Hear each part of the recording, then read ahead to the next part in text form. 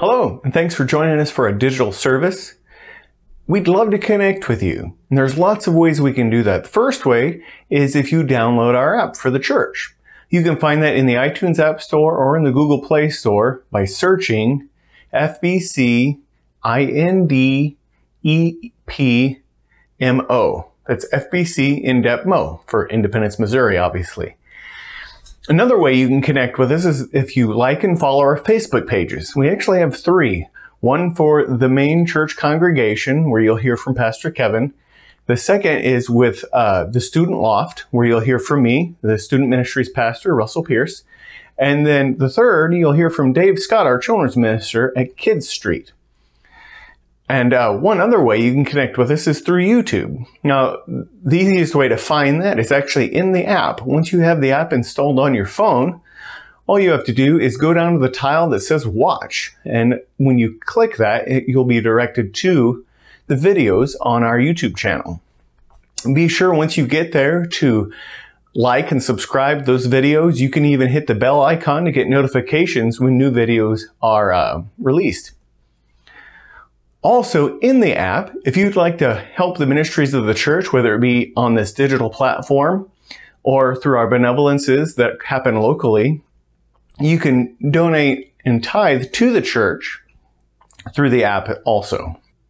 Another way you can connect with us is through filling out a contact card digitally through the app. When you fill that out, you'll actually get push notifications through the app letting you know exactly what we have going on at the church, whether it be a reminder of a digital service as of right now. And then locally, when hopefully things settle down, we're able to meet at the building again. When we have events at the church, you'll be notified of those events as well. Now, before we start anything else, let's pray.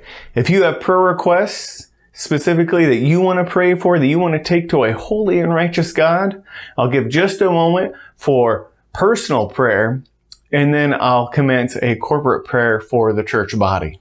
Let's pray.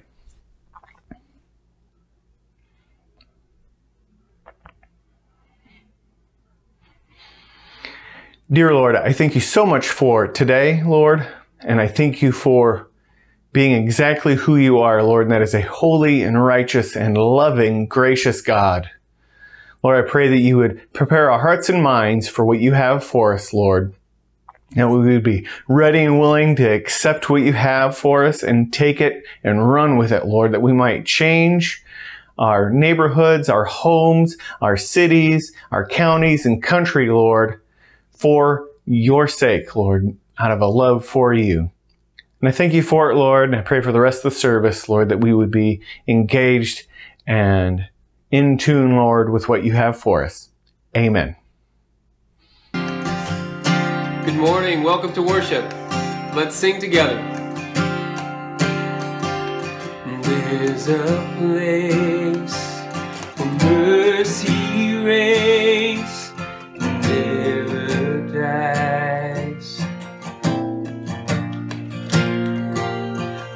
There's a place where streams of grace are deep and wide,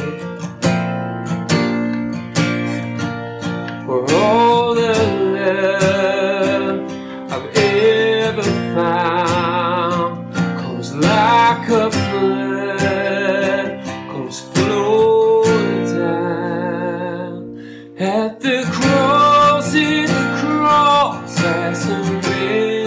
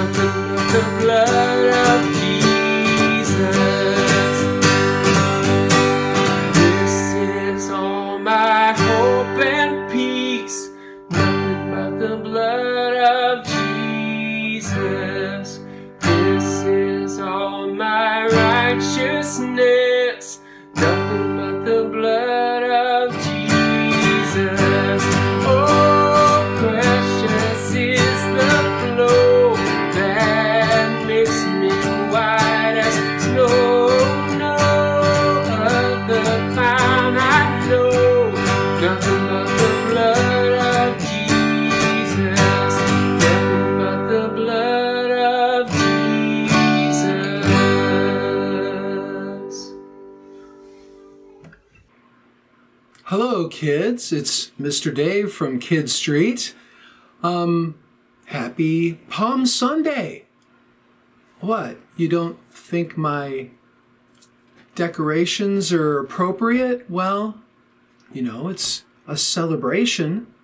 I've got my necklace and my party hat on it. See, it's a fiesta. Yeah, I asked those questions about Palm Sunday too. When you think of Palm Sunday, you think of people being happy to see Jesus. They waved palm branches in the air. That seemed like an odd thing to do. But, they didn't have party stores where they could buy decorations, so they cut down their palms and waved them in the air. We read from John 12, verse 12 and 13. The next day, the news that Jesus was on the way to Jerusalem swept through the city. A large crowd of Passover visitors took palm branches and went down the road to meet him. They shouted, "Praise God! Blessings on the one who comes in the name of the Lord. Hail to the King of Israel." Jesus found a young donkey and rode on it, fulfilling the prophecy that said, "Don't be afraid, people of Jerusalem. Look, your king is coming, riding on a donkey's colt." They knew that they had reason to celebrate, that their Messiah was in their city, and they wanted to celebrate his arrival. So they grabbed what they could and they waved it in the air and they shouted praises and celebrated the Lord that had come for them. So at this time we celebrate his coming in our lives. Why don't you bow with me, and then we'll listen to Pastor Kevin's words. Dear Lord, we celebrate your arrival in our world, in our lives. We ask that you open our hearts to your word and that we share that excitement of your life in us with those around us, we pray. In Jesus' name, amen. Kevin here, First Baptist Church Independence. Palm Sunday. Obviously not the effect I'm looking for. On our church, usually what we do is have the children come in waving palm fronds. There's lots of big music and everybody's excited and people are laughing and clapping, and the kids are having a lot of fun too. Then they come up on stage and sing a song with us, and it's a great big celebration. It's wild, it's noisy, it's chaotic. It's really kind of the way it was when Jesus entered Jerusalem that day 2,000 years ago. When Jesus entered Jerusalem that day, it was the weekend of a big celebration, and the Jewish people were excited, and they were getting ready to celebrate their God, and everything was wonderful, and they were excited, and Jesus came in, and it was chaotic, and children were screaming, and everybody was having a great time. Unfortunately, it didn't last. That was Jesus' last weekend to enter Jerusalem. From what we understand, he was arrested not too long after the parade. He was tried, he was crucified, and he died on the cross. When Jesus came on this earth, he wanted to do so much for us. He wanted to love us. He wanted to show us the love of God. He wanted to heal us. He wanted to give us a path to the future. So today, we talk about a day in the life of Jesus, and we're going to talk about the crucifixion. The crucifixion of Jesus was the pivotal point of his life's ministry. Before the resurrection, the crucifixion was Jesus' big act. It was a time when God expressed himself. So follow along with me, if you would, in Luke chapter 23. I'll read verses 33 through 46.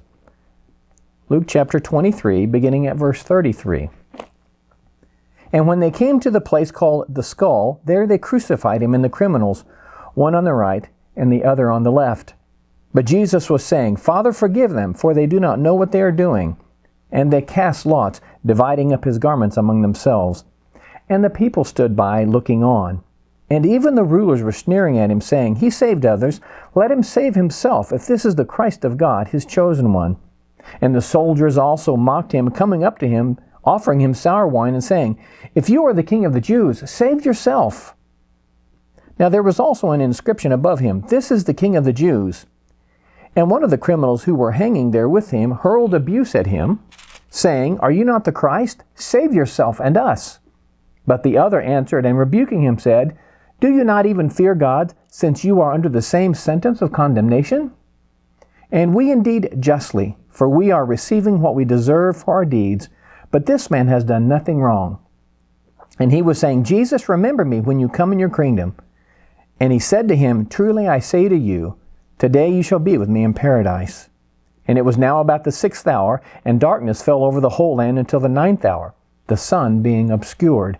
And the veil of the temple was torn in two. And Jesus, crying out with a loud voice, said, "Father, into thy hands I commit my spirit." And having said this, he breathed his last. A day in the life of Jesus. This fateful day was the day of his resurrection. A lot of things we can learn from this.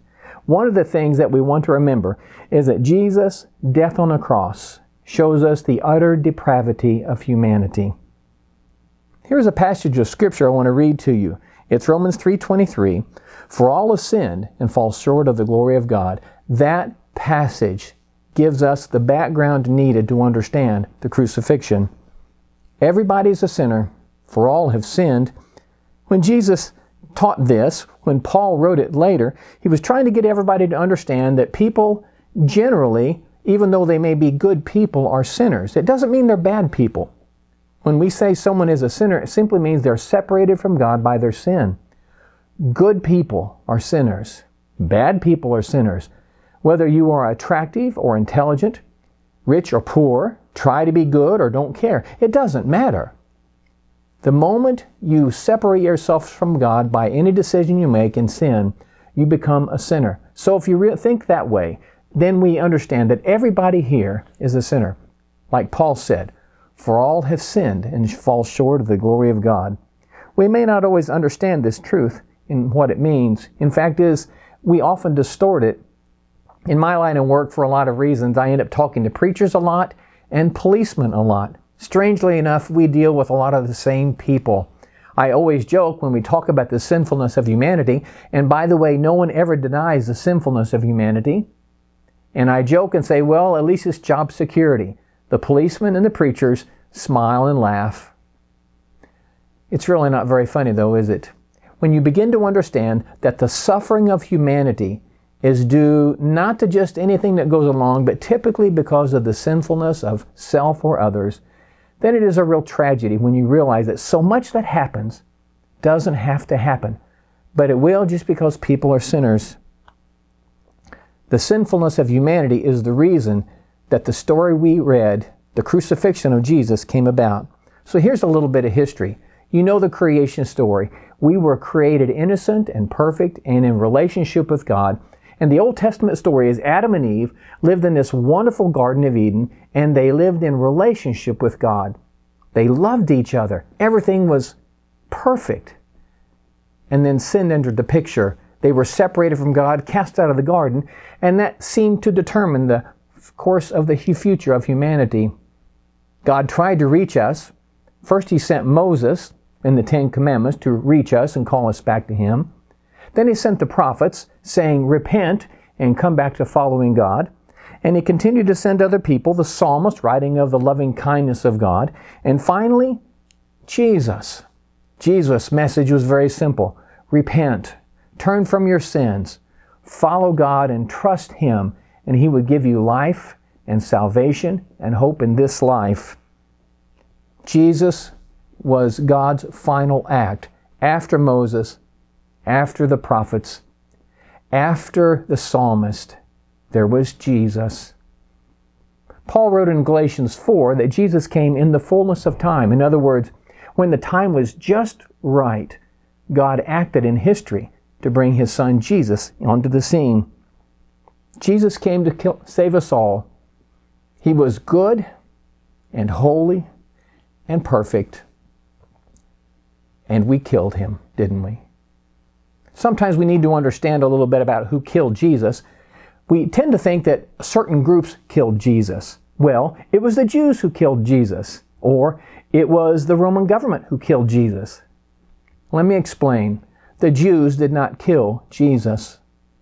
The Roman people did not kill Jesus. You know who killed Jesus? We did. That's the biblical teaching, that all of us share responsibility for Jesus' death on a cross, because all of us, the people whom God loves and created, we're the sinners that Jesus died on the cross to save. We killed Jesus. For all have sinned and come short of the glory of God.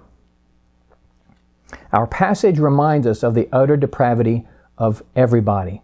We're tainted by our sin. Even at our best, we have mixed motives and mixed actions. And even when we try to do good, sometimes we can't. Paul discussed sin this way. He goes, he didn't understand it. When he tried to do the right thing, he couldn't. And when he wanted to say the right thing, he couldn't. And he found himself doing things he didn't want to do and saying things he didn't want to do. He was talking about the struggle of sin within him. And he was a preacher.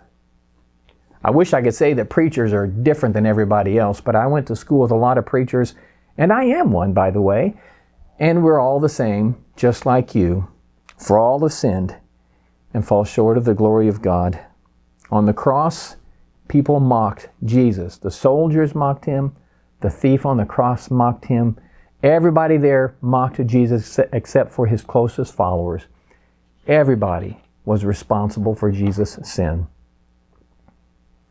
Interestingly enough, though, Jesus dying on the cross was a good thing for us, because in that act, God's love for us all was demonstrated in a very dramatic way. We should never be tired of hearing the phrase, God loves you. Several years ago, Missouri Baptists had this statewide evangelistic emphasis, and the theme was, Good news, Missouri, God loves you. Later, we did a nationwide emphasis, Good news, America, God loves you. It was based on the conviction that most people live in fear of God, and they're afraid of Him, and they want to know Him, they want God's help in their life, but they are also very much aware of their sin and think that God doesn't love them. One of the most powerful messages you can say to anyone is, God loves you. There is a country music song that demonstrates this. It's kind of a funny song. I like country music for all sorts of reasons. It's good music usually, and sometimes the lyrics are just so clever. There's a song I'm thinking of. It's by Danielle Peck, and the title was I Don't. And in the song, it talked about a man and his wife, and of course he was a cheating man, because that's the theme of almost every country music song. And he had cheated on her and broke her heart, and she just hated him, and he came crawling back begging for mercy and forgiveness. And in the song he said, you should forgive me because Jesus did. And in the song, the woman's reply is cutting. She says this. She acknowledges the truth that God has forgiven him, but tells him that the difference between her and God. As the song wails to a beat, she says, God will forgive you, I won't. The difference is Jesus loves you, and I don't. Clever, isn't it? Now, that's not a Christian song, obviously, but it paints a picture of the gospel that is absolutely spot on. Our love for other people is determined by circumstances and emotion and moods. God's love for us is determined by His character. Our love for other people changes. It's undependable. Sometimes we forgive and sometimes we don't. God always loves us. It's based on His character. God always offers forgiveness. It's who He is. So even that country music song, as silly as it is, portrays the gospel accurately. God always loves. God always offers forgiveness. God's love and forgiveness is made available to us through the crucifixion of Jesus. Even the circumstances of the crucifixion make this known to us. When Jesus headed towards Jerusalem that final week, His disciples said, don't do it, Jesus. But Jesus wanted to. It's not that He wanted to die on the cross, but He wanted to do what He could to save humanity. He loved us. When Jesus was betrayed by Judas. Judas was His disciple who betrayed Him with a kiss. And Jesus said this to him, friend, do what you have come for.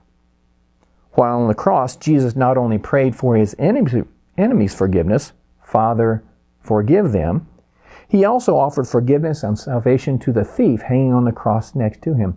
Today you shall be with me in paradise. Every step of the way, Jesus offered love and forgiveness, not based on circumstances or mood, but based on His character as God Himself. It should come as no surprise that the four Gospels, Matthew, Mark, Luke, and John, use almost 30% of their time talking about Jesus and the crucifixion. It was Jesus' primary ministry. Jesus' crucifixion was the focal point of His ministry. In God's plan, the sacrifice of Jesus was the way God's demands for justice could be satisfied and humanity could be forgiven. The crucifixion was one of the greatest teachings events in history. There are so many things taught to us through Jesus' example. Let me give you just a couple. First of all, God loves everyone. I've said it before, I'll say it again. God loves everyone. On the cross, Jesus prayed for those who were crucifying Him. Father, forgive them. God loves everyone. On the cross, one of His last things that He did was offer forgiveness to the thief who put his trust in Him. God loves us. Jesus loves us. Jesus loves everyone. When I was a kid, and even to this day, I'll sing the song, Jesus loves me, this I know, for the Bible tells me so. Jesus loves me. Another children's song, red and yellow, black and white, they are precious in His sight.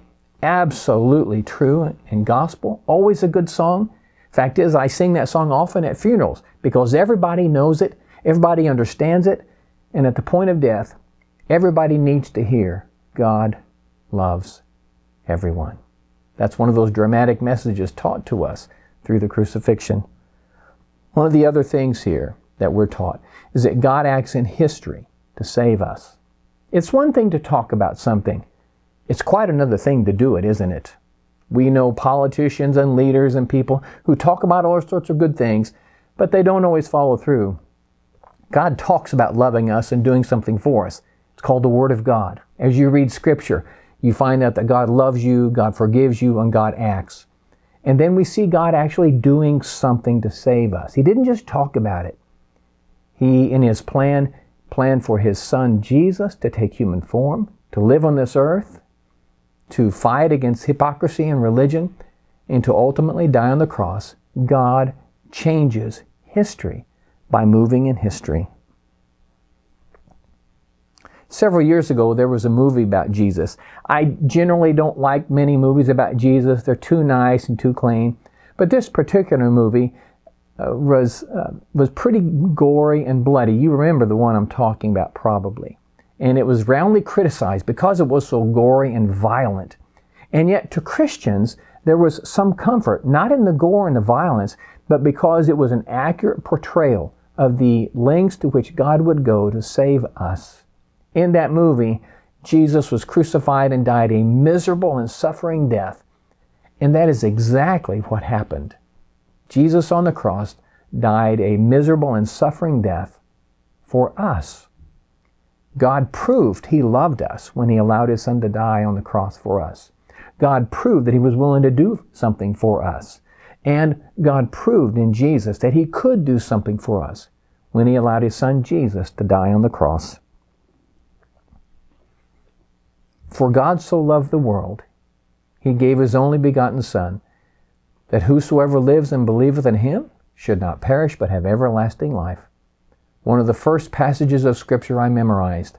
It's something I quote to myself often, not because I need to, but it's good for me. It's good to hear. Sometimes I need it, but oftentimes it's just comfort, and it reminds me that there is a God out there who lives and loves and acts on my behalf. This Jesus, whom we crucified, was resurrected later. We'll talk about that next week, of course. And in that crucifixion and resurrection, Jesus gives us new life. Let me encourage you to consider how Jesus might call you to service and obedience. If you haven't received Him as Savior, it's very simple. You just ask Jesus to save you and confess your sin to Him and place your faith in following Him. When you do that, the Bible says God receives you and He will make His Spirit to move in your heart, and He will save you from your sin and give you a different life. Let me encourage you to do that today. Amen. Thanks again for joining us for service, and don't forget to connect with us however you like, whatever you feel comfortable with, and hopefully we will see you next week. Let's pray. Dear Lord, I thank you for today. I thank you for all your many blessings, Lord. I pray that you would be with us as we pursue your will in our lives, Lord. And I thank you again for all the many blessings, Lord, especially in the service today. Guide and direct us, Lord. Amen.